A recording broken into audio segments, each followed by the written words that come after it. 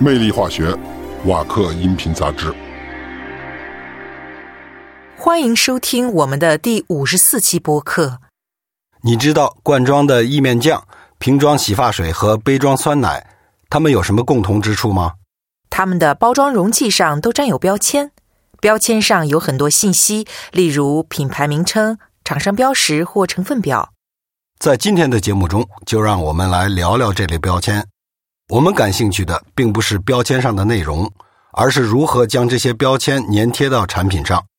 此外，我们还要讨论瓦克 DEHESIVE SFX 系列的4种新型有机硅涂层在这一应用中所起的作用。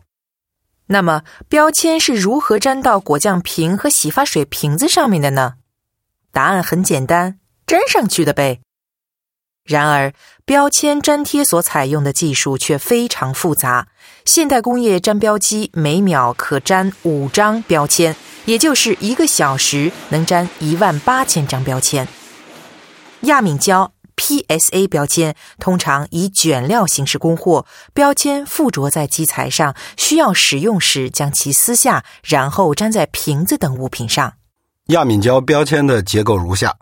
最底层是基材，通常为致密纸，上面涂有一层超薄的有机硅离型层，用于将基材与第二层的亚敏胶隔开，最后将面材贴合到胶粘剂层上。所有这些材料共同构成了亚敏胶标签制品。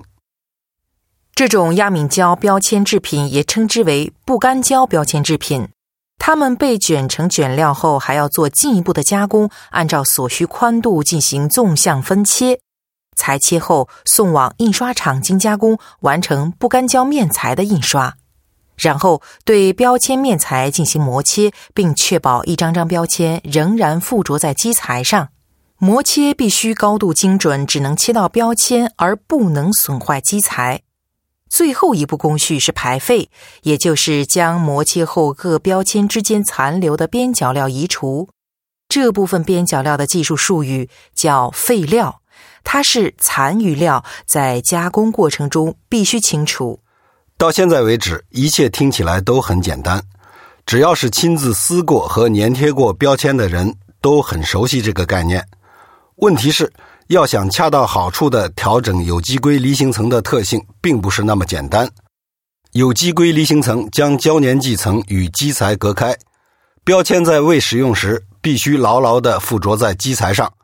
而使用时又可以从基材上轻易撕去。尤其当边角料很细时，如果需要很大的离心力才能将其从基材上剥离，那么边角料就容易被撕裂。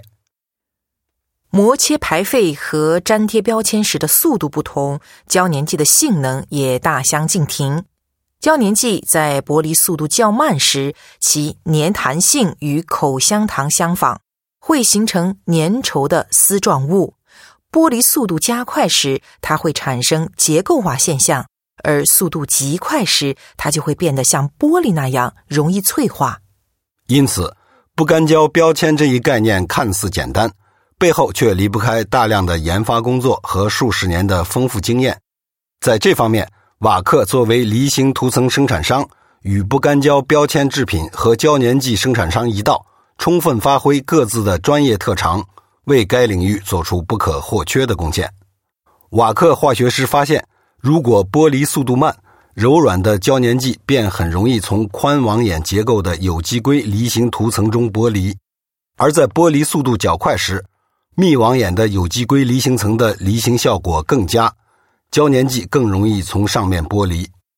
正因如此，瓦克专门为满足高速涂布和贴标设备要求而开发出新型 DEHESIVE SFX 产品系列。与传统有机硅离型剂主剂的分子结构不同，这些新型主剂的分子为新型结构。这种结构的分子既可以2维平面交联，也可以3维交联。新型结构对这些新型主剂的性能产生了至关重要的影响。它们能够形成密网眼的网状结构，特别适合用于高速涂布设备。此外，这些新的新型主剂由于含有多个可交联基团，因此化学活性特别强。交联速度明显高于性能相当的常规有机硅离型剂主剂，因此在生产不干胶标签制品时，它们适合用于高速涂布设备，有助于节约生产成本。在固化过程中，有机硅离型剂主剂通常需要加热和少量的铂催化剂，而这种新型离型剂主剂的化学活性更强，因此生产时所需要的铂用量以及固化所需的热量都更少，从而降低了生产成本。该系列产品已经在瓦克伯格豪森基地新建的 DEHESIVE 涂布中心进行了测试。在制定离型纸的有机硅配方时，必须找到折中方案，以满足各种要求，有时候甚至是相互矛盾的要求。在面积为380平方米的 DEHESIVE 涂布中心配备了一台中式涂布机、一个测试实验室以及大量常用的底纸和底膜。在这里，瓦克化学师可以通过测试各种不同的纸张和涂层组合，找到最佳配方。涂布中心的数据库已经收集了5万份测试结果，实验室已经对许多材料进行了测试，但仍然还有许多新的测试等着他们，因为使用的纸张千变万化，而且新的胶粘剂产品也不断提出新的要求，所以必须开展新的测试。这样可以确保将来在酸奶瓶、意面酱罐或洗发水瓶上贴标签时也能达到最佳效果，而且贴标速度最快，资源消耗最少。本期魅力化学播客节目到此结束，更多内容可登录 www.wacker.com 左划线 podcast。 下期节目见，再见。 Wacker, creating tomorrow's solutions.